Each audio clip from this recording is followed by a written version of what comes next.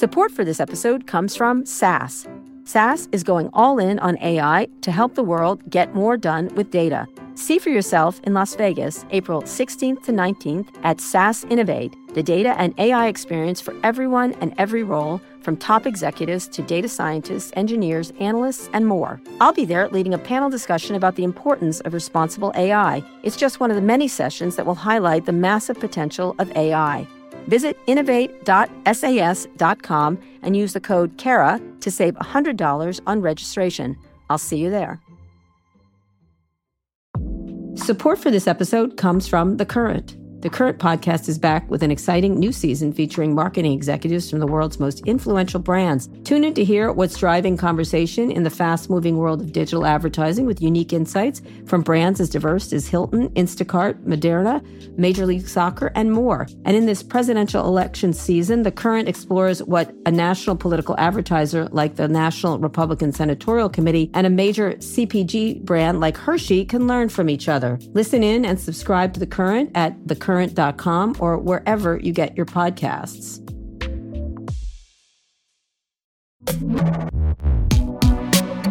Hi, everyone. This is Pivot from New York Magazine and the Vox Media Podcast Network. I'm Kara Swisher. And I'm Scott Galloway. You know what my real name is, Scott? Mayor Alago? No, Mayor of Twitter. Oh, Mayor of Twitter. We're going to talk about this later, but I just want to say I was 100% right about the killer on Mayor of East Town. That's a shocker. No, shocker. That was very complex. I'm getting much kudos for it. I should be a detective. I would be a good hard-boiled lady detective from outside of Philadelphia. I'll give you that you are a hard-boiled lady. I'll give you that. Okay. We'll talk about it later, but I literally just arrived from Knoxville, Tennessee, where I was at a wedding. How was it? How was the wedding? It was wonderful. It was a beautiful wedding. It was a lot of activities. It feels like I left 3 years ago. The drive was interesting. It was, driving through. I haven't gone on a trip, like that kind of trip, in a long time.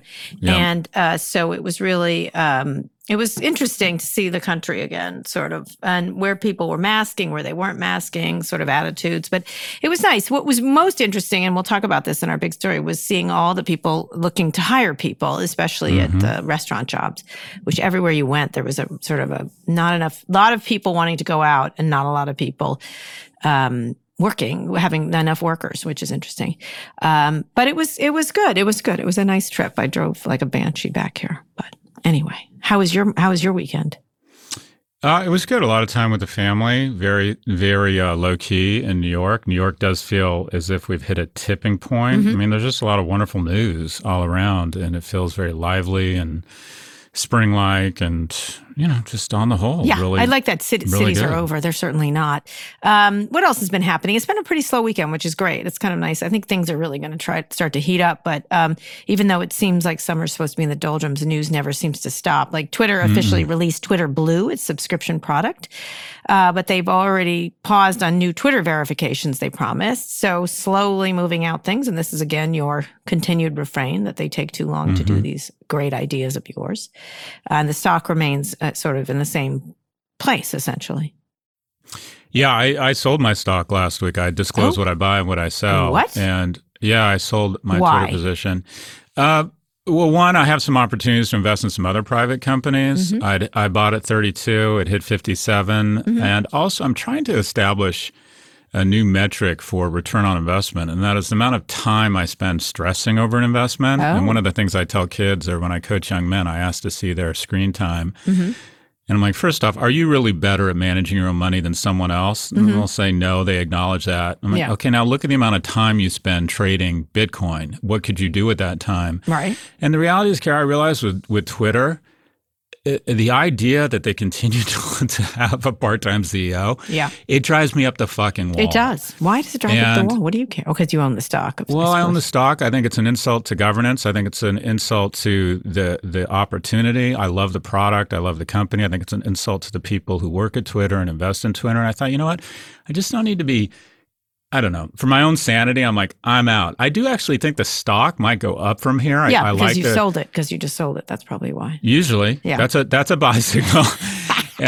But two, I just thought I'm spending too much time thinking about Twitter's corporate governance and the board. And I want to think about something else. And I wanted to free up the capital. I got long-term capital gains. The stock was up about 80% since I bought it. So I just punched out. You punched out. And do you have hope for it, or is it just you wanted to take the gains? You just were tired of... Oh, my God. There's only two things standing between Twitter and greatness. The first is Jack. The second is Dorsey. Oh, okay. As soon as he is gone... Yeah. And they have someone, I don't know, working 40 hours a week, and they have a product development innovation plan that is, let's say, a quarter as robust as his other family at Square. This is a triple-digit stock. I mean, it's unbelievable, the potential, the unrealized. Look at everyone monetizing Twitter's ideas. Patreon, OnlyFans. Yeah. I mean, there's so many people. They are sort of a font of ideas. Moving in to say, TikTok. Yeah. I mean, TikTok was, what was the name of that thing? Vine? Yeah. I mean, literally, Twitter has been the mother of all garage doors open for everybody else to monetize. So any sort of reasonable full-time management there, this thing is I think, all right, now that you're there, who would you pick as CEO? Give me a name of someone. You know this space better than I do. Well, it who's could be great a media executive. it could be a tech executive. It's got to be someone with a lot. I think it needs to be a product person, a tech product person. So Evan Spiegel type of personality.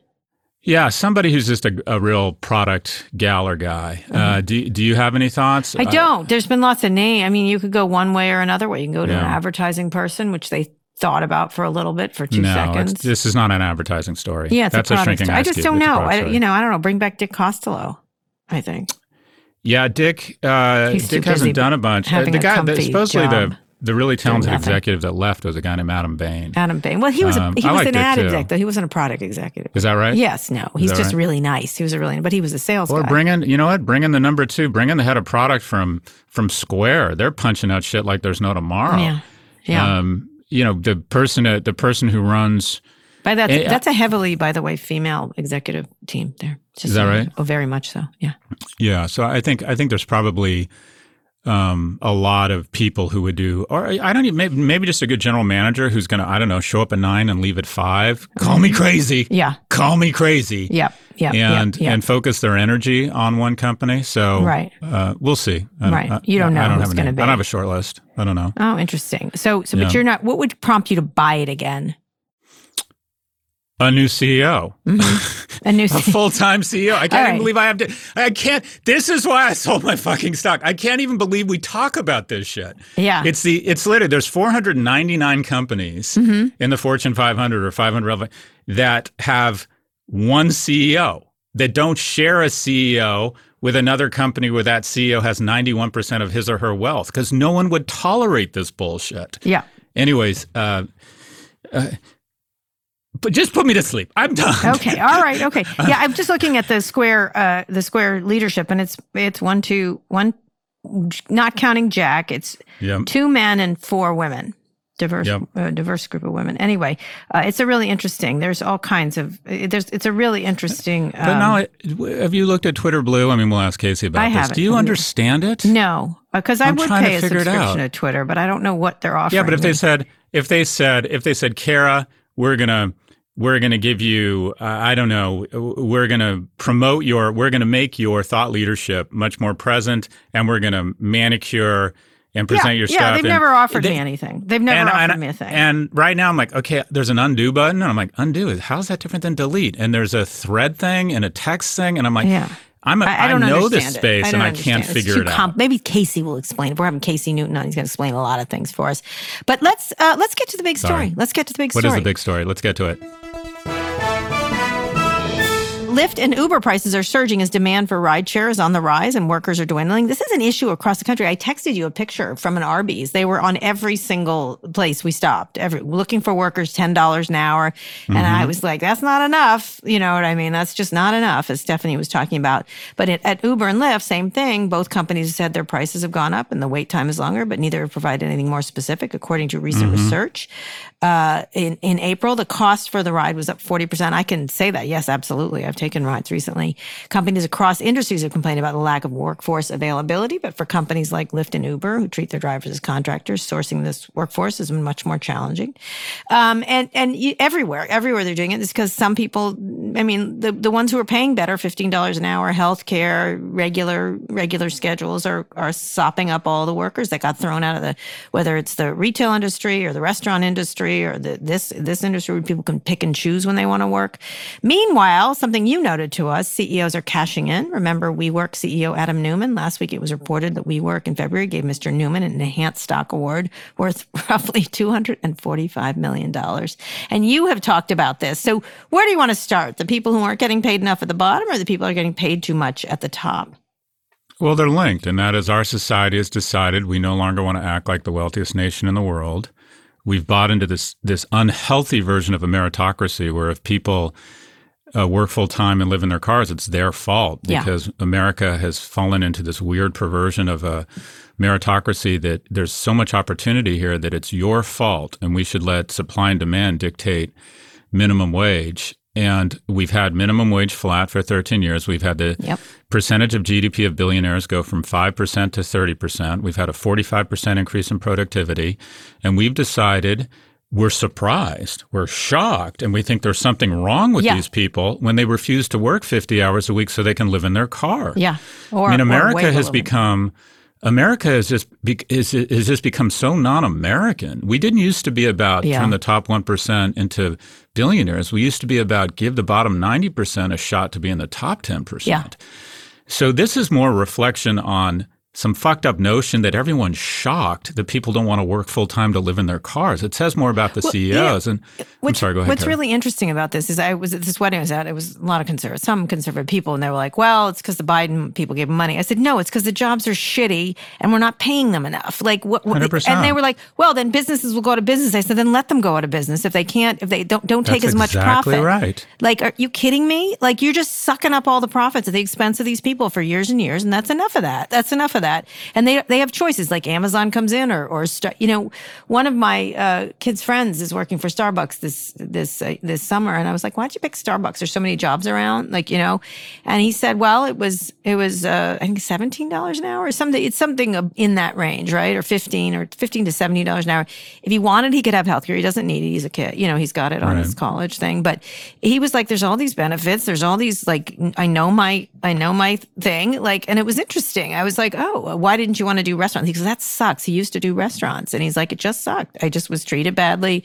Never knew where my shifts were coming. There was this tipping thing, whether you got paid. Anyway, it just was such a better business decision for these people to do these other things. And in the case of people who get money from the government, that's not why they don't work. It's because the work is terrible and they don't get paid enough, I think. To your point, the Chicago Fed did a study. I was on Michael Smerconish, and I spoke before Larry Sumner's. And Professor Sumner's, who I have a lot of respect for, said that we need to cut, and a lot of Republican governors have done this, unemployment benefits to get people back into the workforce. And that is such a dangerous trope falsehood, because the Chicago Fed did a study last year and found that people who were collecting unemployment, their job search was actually more vigorous. And in addition to kicking low-wage employees in the gut over and over, we now have a new class of billionaire CEO. And typically Well, there used to be outrage when a CEO added billions of dollars in shareholder value that he or she became a billionaire, because we were uncomfortable with the notion that an individual would aggregate $1 billion. Mm-hmm. I would argue that Mickey Drexler, who took a record store and figured out a way to have bleach blonde wood, great fragrance, oversized dressing rooms. The merchant prince created tens, if not hundreds of billions of dollars in shareholder value. He became a billionaire. I don't think there's anything wrong with that. Right. But people would get upset when they'd make way too much money given they didn't improve. Now we have a new class of CEO that actually destroys shareholder value and yet leaves with hundreds of millions of dollars. Randall Stephenson at AT&T, if you look at his performance, it underperformed the S&P, it underperformed, the stock went down. Mm-hmm. Granted, that's not including dividends, walked away with $250 of $1 billion. Marissa Mayer took a $15 billion Yahoo, promptly turned it into a $5 billion Yahoo, which is what they sold it for, walked away with a third of $1 billion. And then the king here is Adam Neumann, who figured out a way to lose $11 billion and get a 10% commission on that and walk away with over $1 billion. So while we are figuring out a way to give people who not only don't make a lot of money, but destroy shareholder value a lot of money, we continue to come up with reasons and excuses for why we want to create a permanent underclass. Yeah. And it just feels so un-American. Well, so what's the solution to this idea? Because some of these people did, like Jeff Bezos did create it out of nowhere. The Google guys did create it out of nowhere. You can go point to them all, and they're all founders, right? I just think they didn't innovate during this particular pandemic, particularly. They just were in a good place to take advantage of what they had invented. Well, earned income tax credit. Let people go into the workforce. Figure out a way to start taxing endowments and demand that our public universities expand their admissions rates. Let's take minimum wage to at least $15 an hour federally and maybe even to $20 in certain high-cost states. Yeah. Let's start treating people with dignity. Let's reattach work to dignity and decide we are not comfortable with people living below the poverty line. And when billionaires have made more money than in history, when productivity was up, when corporate profits are up, when the stock market's at an all-time high, maybe the minimum wage shouldn't have been flat for the last 12 years. It is amazing. I would see these signs. Science. I've never seen this many signs. And we stopped several times and it was all $10. And I thought, again, it's not enough. Like, what are you doing? These are all big corporate, you know what I mean? And I was going to check like what the CEOs made and what their profits were. And again, maybe some of them should go out of business. Maybe people should shift to Amazon. I never say, oh, please work for Amazon warehouses. But, if they're going to get all the choice workers, right? The best workers. And then they're going to come down to what they're going to be able to have in their stores and not be able to operate them. And in one place, it was like, we can't serve you very quickly because we're understaffed, right? And it had nothing to do with the pandemic. There were plenty of people wanting to buy. It just was they didn't have enough people wanting these shitty jobs, even teens, which was interesting. But there needs to be a fundamental shift, and it starts with, I think it kind of starts all at Harvard and Stanford, who make up 40% of all venture capitalists, and venture capital makes up the majority of the dominant companies now. And there's this notion of exclusivity at both these schools, where they get 55,000 apps for 1,400 seats, and then their total job is how do we take technology, not to enable, not to liberate people, not to put them on the moon, not to find vaccines, but to find out who really understands software so we can fuck everybody else by replacing them with technology, as opposed to flipping the script and saying maybe there's other stakeholders here. And we use technology to enhance the lives not only of our consumers, but of our employees. And maybe we can make our employees more productive. Maybe we can figure out a way, as Bank of America is doing, as Better Mortgage is trying to do, to say the minimum wage here is going to be $30 an hour. And we're going to use technology to upskill and retrain and make our frontline workers warriors as opposed to costs or nuisances or people not who are cost, desperate. I think they're just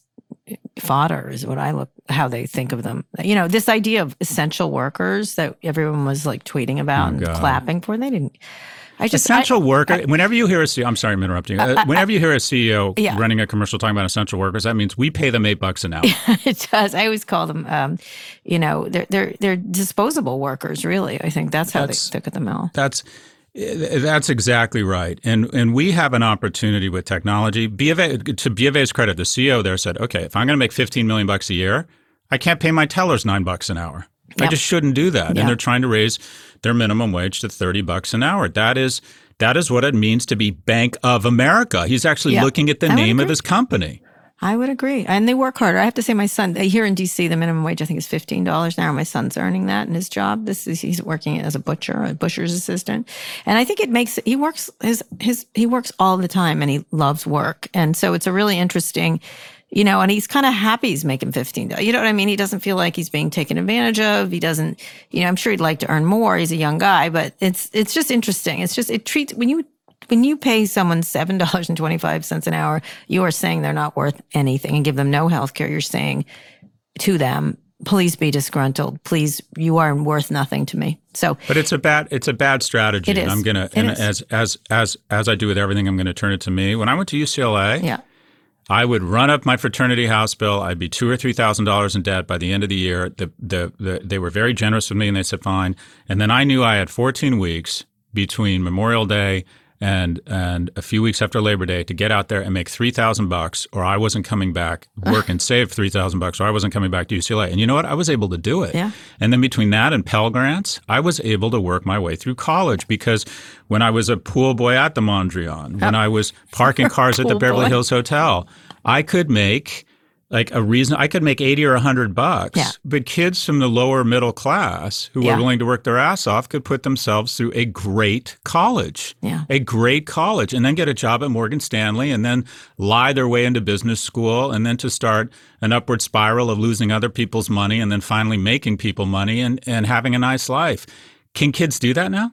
Can kids do that? I don't know. We'll see. We'll see what Louis does. He doesn't want to take any money from his parents. He's just declared to us at the wedding, and he's going to use that money to buy himself a pickup truck. So obviously the time was well spent. He should get a Trans Am. That's what I would get. He wants an old pickup truck. He's going to put his knives in the back, his chef knives. By the way, we went to a gun and knife store. A truck with knives in the back? Well, chef's knives. Chef's knives. He's a cook. Okay. He's not have knives. Although we went to the world's biggest, besides going to Dollywood, which we haven't discussed, which we'll get to later, which was wonderful. We went to the world's biggest knife store along with guns and everything else, and it was a frightening situation. But Louis bought a beautiful knife there, a kitchen knife. Isn't that Bass? What do they call it? Bass? No, this was just not that. This was a step into another time. There was all kinds of things going on. Step into present time? Well, where you don't live? Let me just make this point, and we're going to get to our other things. I like that. There were all these lovely people at Dollywood, and she has a fan base. Like, although it's quite diverse compared to everyone else around there. That county she's in is like 90% white, but the Dollywood is lovely and charming. Did you enjoy it? Yes, I loved it. I thought it was charming, and it's really nice in there, and everything is. Just everyone's getting along because of Dolly. She's like Saint Dolly, whatever. Everyone, all these different people, trust me, it was like all kinds of different people. Everybody of which is getting along, doing the rides, going to the Dolly Museum, looking at her Dolly stuff. And then you got to this knife and gun store, and it literally looked like the outfitters for the Capitol riot. I have to say, the Capitol attack. It was crazy. And everybody was frantically buying up guns. It was something else to see. Ammo and guns, like piles and piles and piles. And so I sort of ran out in fear, I have to say. Well, gun sales in 2020 up 40%. I know. We should talk about that. Murders up 30%. See a correlation? It was literally like it was donuts. Like it was like time to buy everyone in sight. I did not buy a gun though, just so you know. In any case, we are going to take a quick break. We should pay workers more. That is the whole point. Scott, we're going to go on a quick break. We'll be back to talk about the Republicans holding up the Biden administration's infrastructure bill and our close friend of Pivot, Casey Newton. Support for Pivot comes from Atlassian. Atlassian software, including Jira, Confluence, and Trello, help power the collaboration for teams to accomplish what would otherwise be impossible alone. Because individually we're great, but together we're so much better. That's why millions of teams around the world, including 75% of the Fortune 500, trust Atlassian software for everything from space exploration and green energy to delivering pizzas and podcasts. Whether you're a team of 2, 200, or 2 million, or whether your team is around the corner or on another continent altogether, Atlassian software is built to help keep you all on the same page from start to finish. That way, every one of your teams from engineering and IT to marketing, HR, and legal can stay connected and moving together as one towards shared company-wide goals. Learn how to unleash the potential of your team at Atlassian.com. That's Atlassian.com. Atlassian.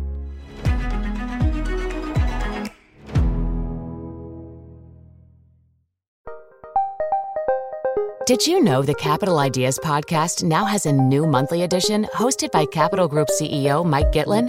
Through the words and experiences of investment professionals, you'll discover who was their best mentor, what's a mistake they made that changed their approach, and how do they find their next great idea. Subscribe wherever you get your podcasts. Published by American Funds Distributors, Inc.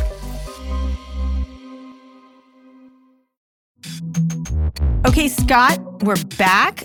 Let's talk about the holdups on President Biden's infrastructure bill. Transportation Secretary Pete Buttigieg says that Republicans need to come to a consensus on how much to fund Biden's proposed infrastructure bill by the time they come back after the Memorial Day break, a threat from Mayor Pete, which I don't think probably they're very scared of. Biden's plan had proposed $1.7 trillion, but the Republican, which had come down from a number they had higher, but Republican senators last week outlined a $928 billion infrastructure proposal as a counteroffer. Now, it's still one of the biggest infrastructure bills. I think it is the biggest one going, but nonetheless, it's a lot smaller. They also said they would not go along with his plan to raise the corporate tax from 21% to 28%. They also sucked out all the stuff about EVs. And, there was a lot in the Biden infrastructure bill around EVs, a lot. So what do you think is going to happen here? What is it not too much money? Is this going to do like a lot of other things, like the January 6th commission, all this stuff? Because it doesn't look like the filibuster is going to be being lifted anytime soon, inexplicably.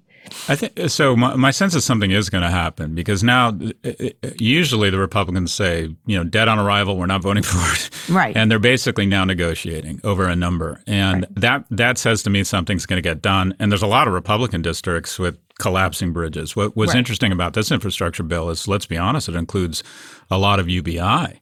Mm-hmm. And so the fact that Republicans are even entertaining that shifts, I think, marks a very positive shift in a recognition that there's just a cohort in America that needs more help. I think where the negotiation will be is on the other side, on the revenue side. And that is Republicans have embraced Democratic big government spending. They're now down with that. The Republicans used to be the adults in the room saying, we can't do this unless we pay for it. All of a sudden, they turned into the biggest spenders. So I don't think the negotiation that won't be the easy part, but they'll both figure out a way to spend a lot of money. Yeah, and they'll come to agreement. Where the Republicans, what the Republicans will hold hostage to get the deal done is they will reduce and water down the tax increases on the wealthiest Americans, and that is like Biden said, supposedly said, look, doing away with long-term capital gains, which would take capital gains from 23% to like 41%, it's going to be retroactive, and it's already too late to do it. Whatever you've done after April,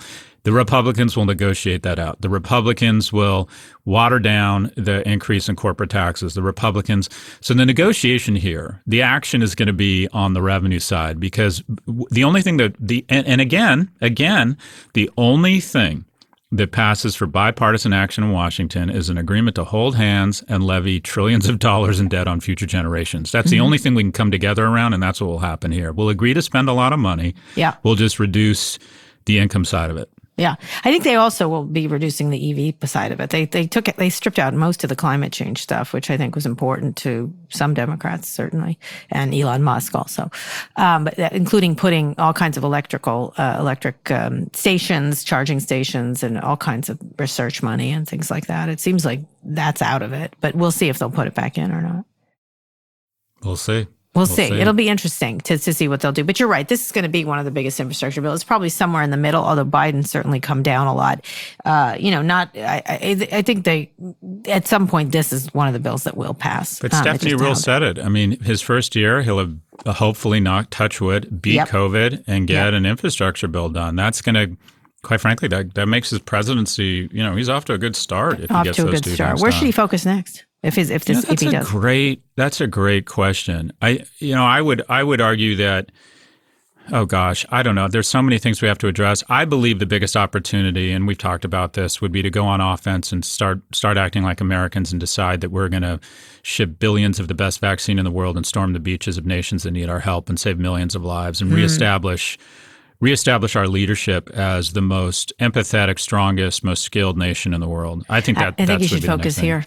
I think he should focus here. Fair because point. A lot of of people have said that. I think he's got to focus on crime. He's got to, there's been a lot more. You think crime's a big issue? So when you say crime, what do you mean? I just think there's been a lot of, this Atlanta's wealthiest suburb is thinking about being its own city because of the surge in violent crime. I think a lot of people feel this summer there's going to be a lot of violent crime. But does that mean refund the police? What does that mean? No, I just think he's going to have to find a way to thread this needle, whether it's not somewhere between reform the police and get the police, just like, getting the police to do things that are nonviolent, to do a lot of their jobs and keep a very small force, or reforming the police. I think he's got to thread this needle here. But here's the problem with that. Kara, from a brand standpoint, Yeah. Biden and anything around the term crime bill brings up a ghost Agreed. they don't want to revisit. I agree. But I think that, there's a great story in the Washington Post today about this. The officials worry about the rise in violent crime portends a bloody summer. It's trauma on top of trauma. I think this could, this is a Republican talking about a Republican. They can't go very far on trans. They can go for so far, and everyone's like, oh, you sort of can debate that, but that's not an issue that will really resonate. This crime thing will resonate with a lot more people. I think. Well, Stephanie Ruhle had the right quote. People don't vote for what offends them; they vote for what affects them. That's right. Crime, we became. In New York. I never thought about crime till just recently, and there's been a few instances where I've looked around and said, "Well, I got to keep aware," which is probably how most women feel all the time. Yes, it is. But indeed. it's you're right. You'll see an uptick in Republican mayors because Republicans are seen as usually more lifestyle crime fighting mayors. Yeah. Anyway, I think he's got there's a lot of focuses, but I think climate change is unfortunately going to be pushed by the wayside here. Although I think corporate taxes will be his biggest. I think they're pushing, all through the world about corporate taxes and who's going to pay for this. And I think we talked about that. Who's going to pay for all this? So this global minimum tax on corporate profits is something I think they're going to push for. Anyway, we'll see where it goes. But now let's bring on our friend of Pivot, Casey Newton. You may know him for his hit newsletter platform. He's been on Pivot before. He's many times. And I know him as my favorite tenant in my San Francisco house. Welcome back to Pivot, Casey. We have so many questions for you, Casey. There's so many. Talk about Twitter Blue, because Scott doesn't understand it, and it prompted him to sell all his shares in Twitter just last week to move on to greener pastures. Well, I think Twitter's idea is diversification, right? They have this ad business. We know that Google and Facebook take 90% of every incremental ad dollar spent on the internet. So if you're Twitter, you want to find something else to do. And Twitter has a vocal contingent of power users that is probably, in the tens of millions. And if you can charge them $3 a month for extremely cheap features, why not take that money?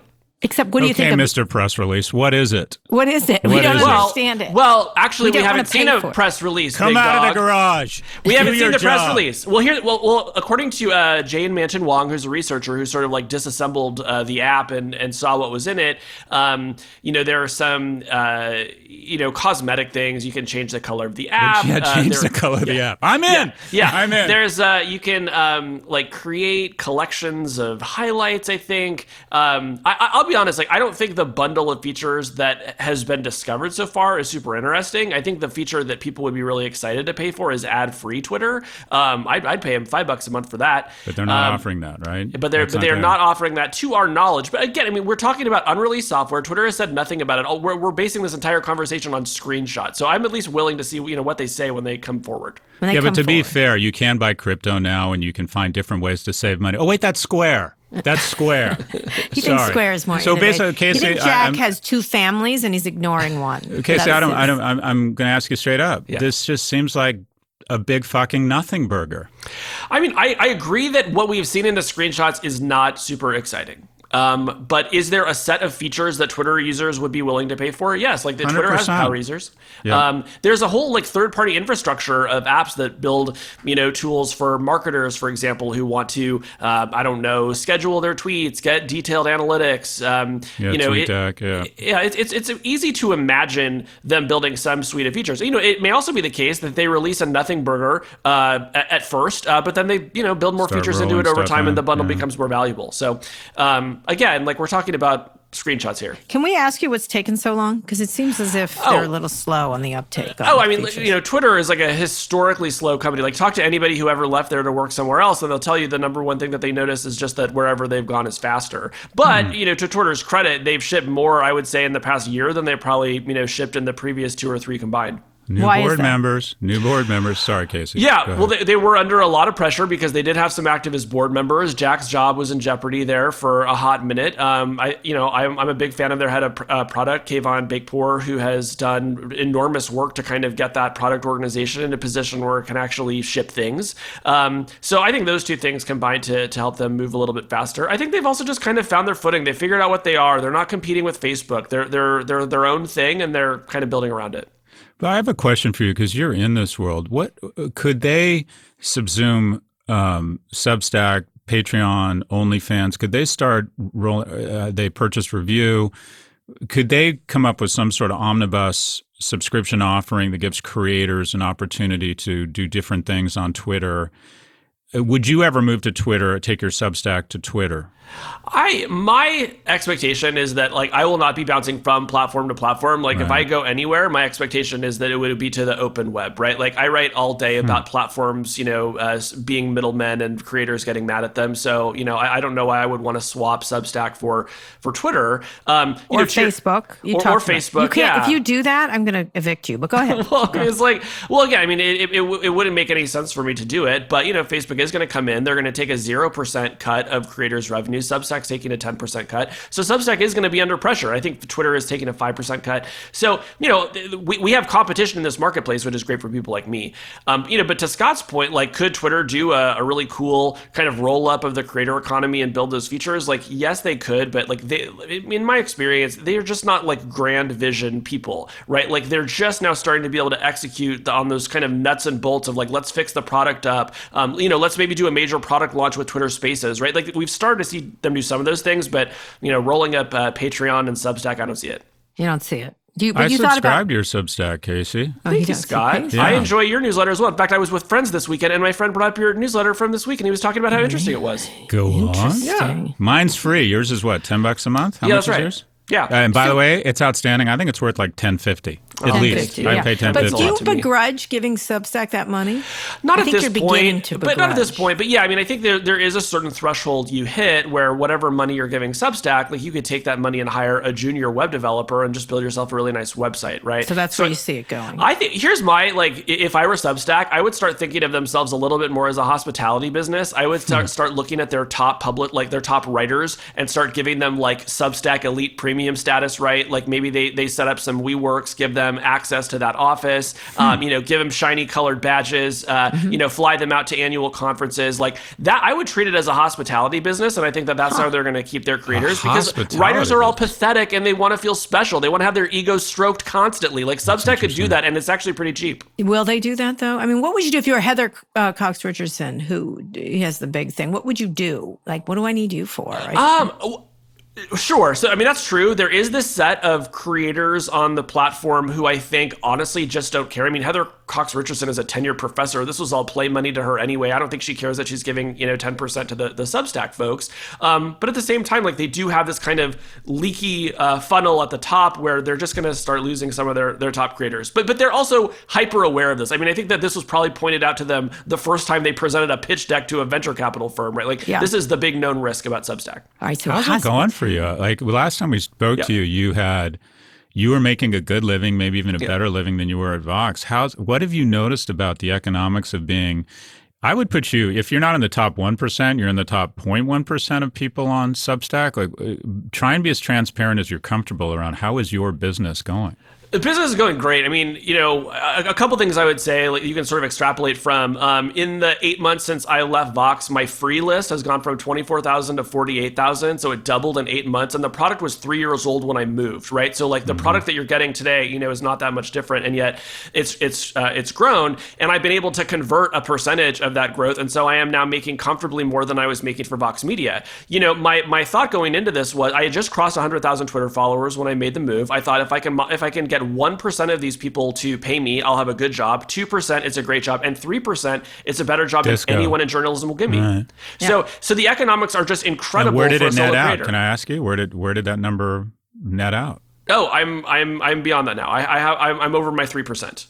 That's fantastic. Good for you, Casey. What is your biggest worry, though? What is your biggest, what is my biggest worry? I think it's a media Getting product. sick. It has to be good every day. That's that's the thing. It has to be good every day, right? Mm-hmm. People will unsubscribe if you're producing crap. And so it's all on you. So if you get sick or you get the flu or you feel bad. It's all on me, but also I have control, right? I love working at The Verge, I'm not speaking about them, but I've just worked at other places that kind of got old and lazy, right? They were just established in their market. And so they just kind of had to slow slow decline. The product wasn't really good. So, the thing I like about a newsletter is it can easily be reinvented, right? Like I can just change the sections. I can do different kinds of things within the newsletter. But, and I get this from you, Kara. This is what I learned from you from Osmosis, is you do have to always be reinventing yourself. Shift. Media does not stand still. Change. I shift all the time. Yeah. Now a detective on TV.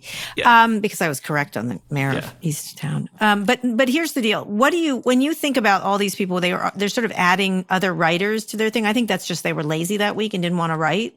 And so like they're putting on I've noticed that happening a lot. Oh, like the bundling thing? No. They're like, they put them on their newsletters as guest writers. Oh, who is doing that? Lots of people. I've noticed a ton of people.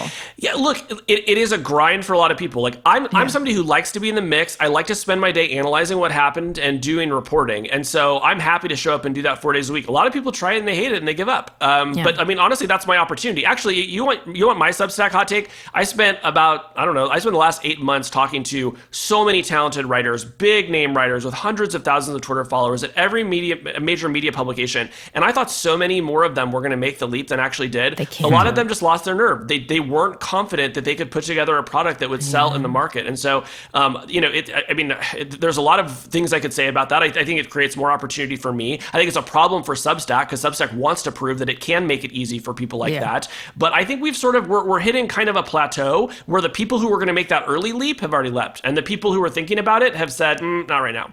Yeah, I think you're right. I think that's right. All right, we're going to move on to other things. Last week, Instagram announced that users could hide how many people liked their posts. What? Huh?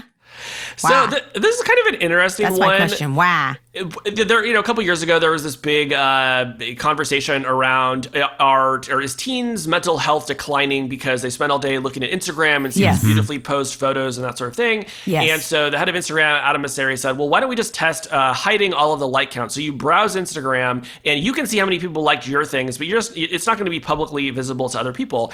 They did this massive test over 2 years, all these countries, and it just turned out it's really polarizing because it turns out when you try to create one platform for the entire world with one set of rules, it makes everybody miserable. And so I think they actually took a sensible middle step and they said, look, you want to turn off the likes? You can. And if you don't, you can leave them on. But they will be on by default. And so that experiment is over. Okay. What do you think, Scott?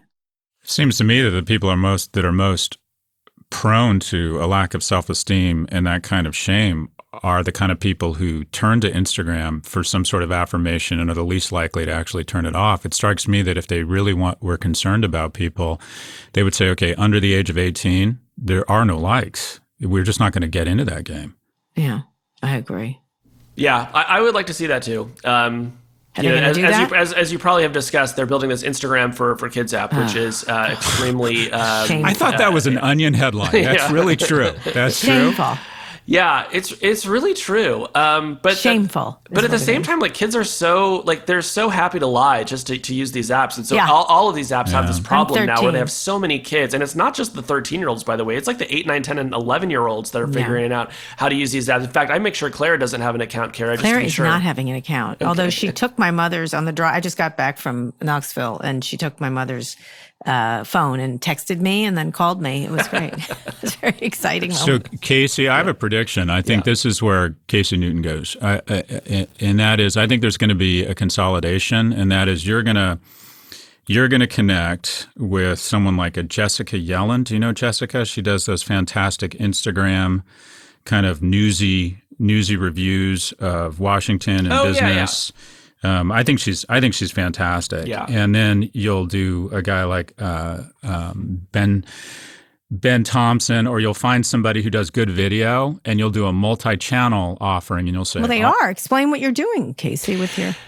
Yeah, so we started something called Side Channel. It is a Discord server that is shared with between me and 7 other independent journalists. If you pay for any of our newsletters, you get access to the whole community. It's like the Aspinall Mountain Pass. That's exactly right. Yeah. I'm sorry, go ahead. And what's interesting about it is, I think the obvious move is, well, we'll just sell a bundle of our newsletters, but I was just never convinced that anybody wanted, even 3 or 4 of those 8 newsletters for the most part. It just didn't seem like a compelling offering, whereas telling people, hey, you can actually come into essentially our virtual newsroom, hang out with us all day, send us links, tell us jokes, and we'll do live interviews with people who are interesting. That felt really compelling to me. So we're kind of off to the races with that. Over 4,000 people have signed up. It's been a lot of fun. Oh, great. Aspinall Mountain. Do I sound privileged? Yeah, do I sound privileged? But I wasn't going to say anything about that. Do I sound privileged? But will you add the other things he's talking about? Yeah, I mean, so when I started Platformer, I didn't say like I want to be solo forever. I said I'm starting a tiny media company, and I meant it. Like I want to do like small scale media things that like reach an elite premium audience, and kind of see where it can go. So I think that involves probably something in audio. Video is super hard. I mean, everything is super hard. That's the thing. Everything is super hard, and like if you're gonna go into it, you have to dive with both feet. And there's just been nothing in like audio or video I wanted to jump into with both feet. Yeah, but everything changes. All right, I have one more question on this. Then I want to ask about Russia But are you lonely? I mean, do you feel like the pandemic is one thing? Everybody's lonely. Casey's lonely? No, with that hair? I want to know. With like, that hair? Yeah, I mean, yes has been like the answer. Office. I never went in the office. Like, I hated the office. Like, I see what you're saying. I mean, look, yes, I was lonely, but that made it easier to leave because it was like no matter whether I had a real job or I was working by myself, I was going to be waking up in this college and writing a newsletter. So that aspect of it has been lonely. I'll be interested to see how much that changes. You know, like I just got my second vaccine like a little over a week ago. So like I'm just starting to come out of this kind of COVID funk. And I do think I'm going to have some fear of missing out, you know, when all my friends are back working in offices. But again, like I think Substacks will just get WeWorks and let me work out of them. Right. So that's what you want. You want hospitality. Would you like a massage? That'd be wonderful. Yeah, maybe some cucumber spa water. Yeah, okay. So let's talk about Russia and other global governments trying to quash free speech on platforms like Facebook, Google, and Twitter. What do you think? Yeah, okay. So this is like probably what I'm going to write in my column tomorrow. But I think the big story of the Trump years was how did we get here? And the platforms are hugely culpable because they didn't take down enough bad stuff, the misinformation, the hate speech, right? You look at what's happening in Israel, Gaza right now, and that narrative has been stood on its head. All of the complaints right now are look at the censorship that is happening on these platforms. I'm posting on my Facebook, I'm posting on my Instagram. None of that is getting anywhere. And at the same time, there are these sincere efforts by governments like Russia and India to quash free speech whenever it is critical of the ruling party. And so I think the narrative is shifting from you got to take down all that bad stuff to, hey, you need to put more of that stuff up. So meaning that like I read outraged news articles every day about what the platforms are doing wrong, and I'm just telling you, like within the past 2 weeks, the entire narrative has been stood on its head. It used to be how dare you spread this misinformation, and now it's how dare you not show all of my posts to as many people as I'm entitled to. What happens? I mean, my possibly naive hope is that we come to an understanding as users of the internet that we have to find a middle path here, and that if we're committed to free speech on the internet, it is going to mean putting up with a lot of horrible speech. My other hope is that we start building spaces on the internet that are not essentially corporate shopping malls and conduct all of our political discourse there, since it's clearly making so many of us miserable. Put it on the blockchain, maybe. Put it on the blockchain. Scott? Well, just a couple things. Just hearing you talk about it, I think there's a huge opportunity for, I don't know, Twitter to say, we're going to be the platform that hosts a network where we take Casey's newsletters, his video product from Jessica, the podcast from the woman he rents the garage from, and basically starts these mini media companies. And they're the only one that has the technology and the scale. And then say, we'll take your tweets and we'll figure out which one should be free and which one should be behind the wall because we're better at algorithms. And we're going to create a series of media companies. But I think you're going to get to a point where a bunch of people are going to come together and say, all right, it's $10 for these 5 people, and you'll get more than 5x the number of subscribers. And then the world is multi-channel. No consumer. People are going to want Casey's voice, video, and newsletters. The winners are ultimately Williams-Sonoma, the multi-channel. They have stores, they have catalogs, and they have internet. That's where it's going. The thing we were talking about Russia, the thing that I think we miss, and I'd love to get Casey's response to this, is that if we just had basic terms of service around hate speech, enforced identity, so many really awful things come from people who are purposefully hiding behind an anonymous account and trying to divide us. I believe a lot of it is from bad actors, foreign, and then put a lot of it behind a paywall. I think you would clean up so much, and also to say to these algorithms, we're going to start do what Open Web does. We're going to amplify benign, positive content. We're not going to amplify ugly, divisive content. Right. We create problems where I don't think the solutions to me aren't that difficult. I don't think it's First Amendment. The solutions are super difficult because, it's easier for us to say in a podcast, well, we should just have some common sense rules about hate speech and enforce them, and then we wash our hands of it. And then you actually try to get in there and do it, and it's like, well, was this hate speech or was he kidding? And all of a sudden, we're in the realm of the philosophers. So that stuff gets super tricky. But when it comes to Are there things that they could do around identity that would clean up the networks? Absolutely. One of my big frustrations with Twitter over the past few years has been how hard it is to get verified. Like you literally had to know someone Twitter to get verified. They just paused that too. They just paused that, right? And then they reopened it, and then 8 days later they paused it because they said we've been overwhelmed. I believe that verification should be self-serve. I think that anybody who wants to say, I want to be verified, if you're willing to contribute, maybe some sort of various forms of identification, that would help to build more trust in the network. Now, I also want to say there are good reasons to have anonymous accounts, right? Activists, dissidents, journalists in foreign countries, right? Like these are positive forces on the internet. We want to offer them protection. But for those folks who aren't in that situation and want verification, I think we can build up trust in networks like Twitter. And also, I would also point out, Scott, that Facebook has a real ID requirement and it hasn't saved us from any of this stuff, right? Like we have, probably even more problems over there just because the network is so much bigger. So it's a tool, but it's not a cure-all. That's a good point. All right. Any other questions for him? How do you imagine us going into the next session of regulatory session? You had Matt Gaetz weirdly attacking tech companies with the Second Amendment. He said people, I think, should shoot them, which I thought was. I hope that's not where it's going. I know, but it was fascinating to have him say that, even though he's a clown. It's also frightening. But there is a lot of increased activity. We've interviewed Senator Klobuchar. Where do you imagine any of this going? Because there's so little getting done in Congress except for, minimizing voting across the country and attacking trans athletes. But otherwise, there's very little getting passed. I'm a total pessimist on this because I think what Congress has figured out is that if you just hold semi-regular hearings and try to humiliate the CEOs and then turn that into a clip that you can share on social media for fundraising purposes to your constituents, it will feel as if you have regulated the titans, right? I've spent the past 4 years covering this proposal, that proposal. None of them get close to the finish line. The Democrats can't even pass a voting rights bill, and we expect that they're going to get in there and discuss the finer points of Section 230. So I'm really close to being a nihilist about all of this. I just don't think anything that interesting is going to happen in the next year or two. So it's a good year for Mark Zuckerberg. Yes, like so many of the past several years. Yeah. Scott, last question. Not a question. Casey, I generally think you're an inspiration. You took a big risk and you're killing it. You're working your ass off and you're making Benjamins, my brother. Good for you. You're an inspiration. And by the way, the only reason I'm kissing his ass is I think there's a decent chance at some point I'll need a job from Casey. Yeah, so I think you will. Pucker up, dog. Pucker up. You're nice to this, but what I appreciate about both of you is that you are real entrepreneurs. You have done this thing, and I've drawn so much inspiration. I've gotten so much help from the both of you. So thank you for having me on. So it's fun to chat with the two of you. It's a people did love us at the wedding, Scott. People asked me all about you at the wedding. It's as if we're dating. I was like, really? I hate that guy. We are started dating. You can hate who you're dating. No, I don't. No, I have. I have in the past, but not. That has happened? That has happened. Anyway, all right. And Casey's been around for a lot of it. Anyway, Casey, thank you so much. Anything else we should pay attention to that you think we should pay attention over the next couple of weeks?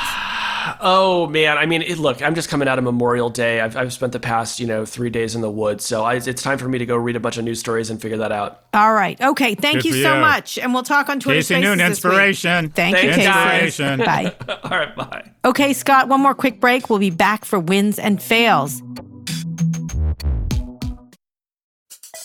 Support for this podcast comes from Smartwater. Life moves pretty fast. Are you drinking water that can keep up? Smartwater Alkaline has everything you need to stay hydrated, no matter where your day takes you. Whether you're pitching a tent or your next big idea, Smartwater Alkaline can help you perform your best. It delivers a pure, crisp taste that makes it the perfect chaser after a big workout. Elevate how you hydrate and pick up a Smartwater Alkaline today. To learn more, visit drinksmartwater.com. Support for this podcast comes from Constant Contact. If you're a business owner, you already know that it's really, really hard to cut through the noise of everyday life. If you want to connect with your customers, you need to break through the noise. You need Constant Contact. Constant Contact is a marketing platform that makes it easy to reach new audiences, grow your customer list, and connect over email, text, social media, and more. Whether you're a marketing guru or just learning the ropes, Constant Contact offers writing assistance tools and automation features that make it simple to say the right thing at the right time. So get going and start growing your business today with a free trial at ConstantContact.com. Just go to ConstantContact.com right now. Constant Contact. helping the small stand tall. ConstantContact.com.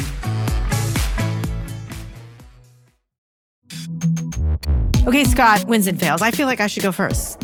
You should absolutely go first. I am the winner. The end of Mayor of Easttown. Here we go. Spoiler alert. Spoiler alert. I correctly guessed the killer and how it would go down last week. I put it on the record on the Twitter. Well done. And it was correct. And the minute it happened, everyone was like, how did you know? I'm just saying. Just so you know. Okay. But what people were mad about is that there was a breakdown of HBO Max, a technical break. It worked for me where I was, but it slowed people down. So they were waiting for this show. It was by the way, it was a beautiful show. I have to say, it really ended with great beauty in an interesting way, and forgiveness and kindness and community for all these fucked up people in this town, this fictional town, who literally couldn't be more of a disaster as a group of people. This last homily at the end by the preacher was something else, the creepy preacher. So anyway, I'm just want to say, Karis Wisher, win for figuring out the killer. But go ahead. So my win is somewhat related, and that's HBO. Fail for HBO Max, by the way. But that show, I love that show too, and I think that really what it was about, it wasn't about crime. I don't even think it was a little bit about the dispossessed kind of lower middle white class, if you will, and how difficult America is in terms of opioid addiction and violence, kind of the destruction of the nucleus of family. But really what the show was about, it was about what is really the most enduring bond, I think, in the world, and that is the mother-son relationship or the mother-child relationship. That's what it was for me. I thought the most touching moments were the moments between the main character and her mother, and feeling these mothers, plural, pain about what it means to have this irrational passion. And the secret sauce of evolution is mothers with their irrational passion for their children. Yeah, each of the characters had issues, especially the two main friends, which is Juliet Nicholson, who I thought was superb. Fantastic.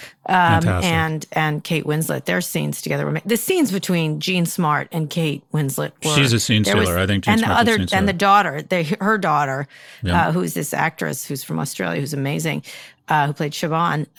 That one scene at the end when they're at like a Chuck E. Cheese. I don't know. It was really wow. Very, very powerful. Very but my subtle.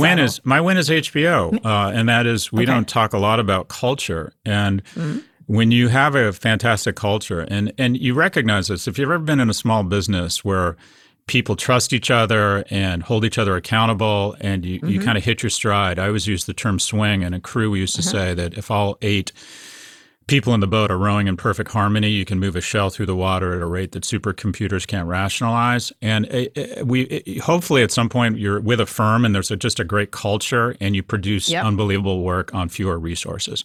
And HBO has had that swing for 2 or 3 decades. They managed to push out. They're like SNL, right? They managed to push out and misses. They managed to push out the best content on a third or even a fifth of the budget of these other places. And so what does that mean? It means something about HBO and their culture. I was even thinking about, I've been talking to a lot of networks about turning my books into movies or being a consulting producer on stuff. And I think, okay, you do a call with Netflix, smart people. You do a call with Amazon, smart people. HBO calls, anything they ask me to do, I would say yes. If HBO has such an incredible reputation that anything that makes it through the filter at HBO, people are going to want to watch, and it's just going to be likely a better quality. They have created a culture there that, in my opinion, is so strong. And I worried that culture had been blown up by AT&T. And I think I think this show, quite frankly, shows that they still have some secret sauce there, that they're able to produce. Oh, agreed. I mean, for example, Amazon, I did this analysis. It costs Amazon $350 million in production budget to get an Emmy. It costs HBO $70 million. Yeah. So technically, if you look at quality content, HBO's professionals are 5 times more productive. Anyways, my winner is HBO. My loser, Memorial Day. And again, I always find the darkness in everything.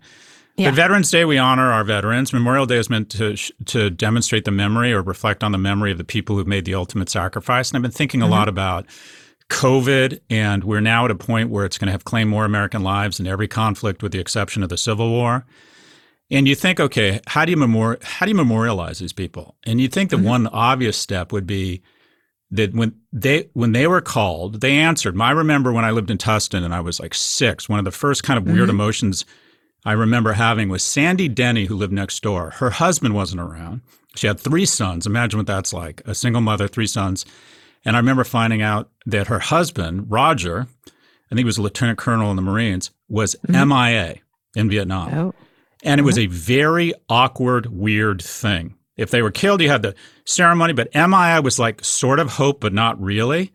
And you think, okay, how do we honor these people? And I think a lot of it comes down to, well, if you were called in some fashion, you would answer the call. And I think about COVID, and I think about the call that went out, and a lot of our frontline workers in the medical industry answered that call. You know, we really did. I think the pharmaceutical industry answered the call, but I don't think, in large part, I think a lot of Americans didn't answer the call. We didn't ask them to go fight in the jungles of Iwo Jima. We didn't ask them to storm the beaches of Dunkirk. We asked them to put on a fucking mask and get vaccinated. And somehow people decided to answer this call by claiming that their liberties were being violated. Yeah. And they wouldn't do very basic things. And I wonder if Memorial Day really warrants more scrutiny around, has our nation become obese spiritually? Are we not willing? Yeah. Do we conflate liberty with selfishness? Do we actually memorialize sacrifice? I think we do. I find this, anyways, my lose is I think Memorial Day has lost a lot of meaning. I don't think people are really nodding their head to the people who have answered the call. Yeah, that is a fair point. My dad was a veteran. So yes, until he died. I mean, he had just left the military, actually, when he died. I would agree. We need to end on a better note. Tell me about the wedding. Tell me about the wedding. HBO, let me say about HBO. They have a lot of great things coming, including a 1980s-era Los Angeles Lakers drama series to start. It looks fantastic. They've got a new season of In Treatment with an amazing cast coming up. They've got tons of stuff coming up. But yes, you're right. I think what they did is they seeded everybody else. Like they were sort of, you know how sort of Tesla got everybody else going on electric cars? Really, if you wanted to pick one. They have seeded everyone else. I think Netflix owes a great debt to HBO, even though they sort of ran circles around HBO for many years in terms of created a lot of quality shows. Let me say, I think Netflix has done a good job. You know, even Amazon. Look, they have. I was thinking about what am I going to watch next? I'm watching Call Your Agent on Netflix. It's going to take a while because it's a long series. I'm watching The Nevers on HBO, which hasn't done as well, but I love it. I think it's weird and quirky. But one of the things I was thinking of is Underground Railroad. Colson Whitehead's book is on Prime. There's just so much of a plethora of so many good things to watch and so many interesting and clever and diverse things to watch, which I think is nice. That's my favorite part of all this, is that there's so much, like all across the world, not just here in this country. And you're right. I think, you're right. I think I had an encounter. The wedding was wonderful. Everybody was great. I think it was really lovely to see the family and everything, even though I have a weird, quirky family and we don't always get along on everything. But it was nice for everyone to be together. That was a nice thing. And they did it really well. The family, my nephew's married into, they did it very well. They were very cognizant of COVID at the same time. You know, we had worries because this is the first big thing we went to. So that was kind of nice to get together in a community kind of thing after all this time. I think everyone was sort of a little bit like, oh, look, socialization. Like everyone was kind of uncomfortable with socializing, which was interesting. And you're right. I think everyone's very bruised from this experience. And we didn't act as well as we could, I have to say, during this whole time. And we continue not to act. And when you see a lot of stuff that was going on in the Texas state legislature over voting and the continued Trump stuff, it's just like, and Matt Gaetz and Marjorie, you're like, oh my God, really? Stop. Like, stop. There is some, and that's why I know it sounds dumb. I like Mayor of Easton because it was like that last thing. These people have beaten the crap out of each other and killed each other, really, in a lot of ways, and betrayed each other. But that last moment of the 2 last moments of the show where and I know this is just TV, but it wasn't. It was very moving where she and her friend reconciled and they didn't say much. And it was really, you knew it was going to be hard going forward. And then that last scene, and I'm not going to say what happened, where she returns to something that she didn't want to face I would love to, they thinking of doing another one, although I kind of don't want them to do one. Like they're thinking of doing a second season or something. I kind of don't want them to, because I'm assuming she's going to get better, right? Kind of thing from what she did there. And that was incredibly brave I would never be able to do something like that if that happened to me, what happened to her. And so I thought that was very moving. Fiction is better than reality these days, unfortunately, sadly. Sadly. And that is a sad note too. Oh my God, Scott, we have to start drinking and early. Anyway. You don't have to ask me twice. Anyway, thank you for coming on late tonight. I appreciate it. Someone had to drive back. We will talk about happier Dollywood. things on Thursday. We will Dolly. Oh, let me end on Dolly. Okay. Everybody must go listen. Dollywood was wonderful. She's everything. She really is. It's a beautiful place. And I have to say, I thought it was really well done. It's still theme park, but it's such a simple theme park. And it's so like people were really enjoying themselves and behaving, and everybody was getting along, which was really nice. Everyone's being polite to each other. It was really sweet. As I was thinking when I was there, as I was worried about all kinds of things, like even though she's become this iconic saint-like figure for America, one of the things, if you do listen to her, she does talk about community. She talks about getting together. She's just so reasonable about everything and like always has the right answer. And if you had to listen to any song of hers, and every one of them is fantastic, I would say go listen to Light of a Clear Blue Morning.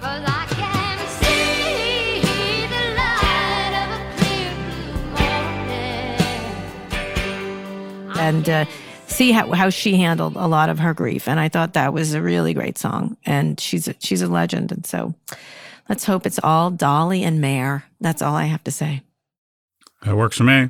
All right, Scott, that's the show. We'll be back on Friday for more.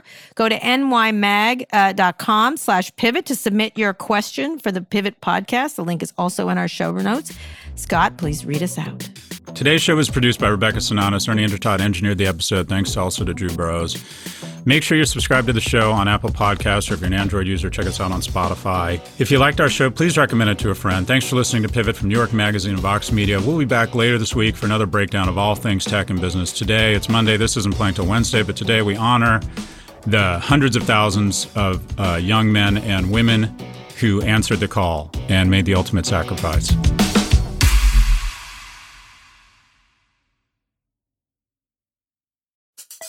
Support for this podcast comes from Smartwater. Want to get a little more from every sip?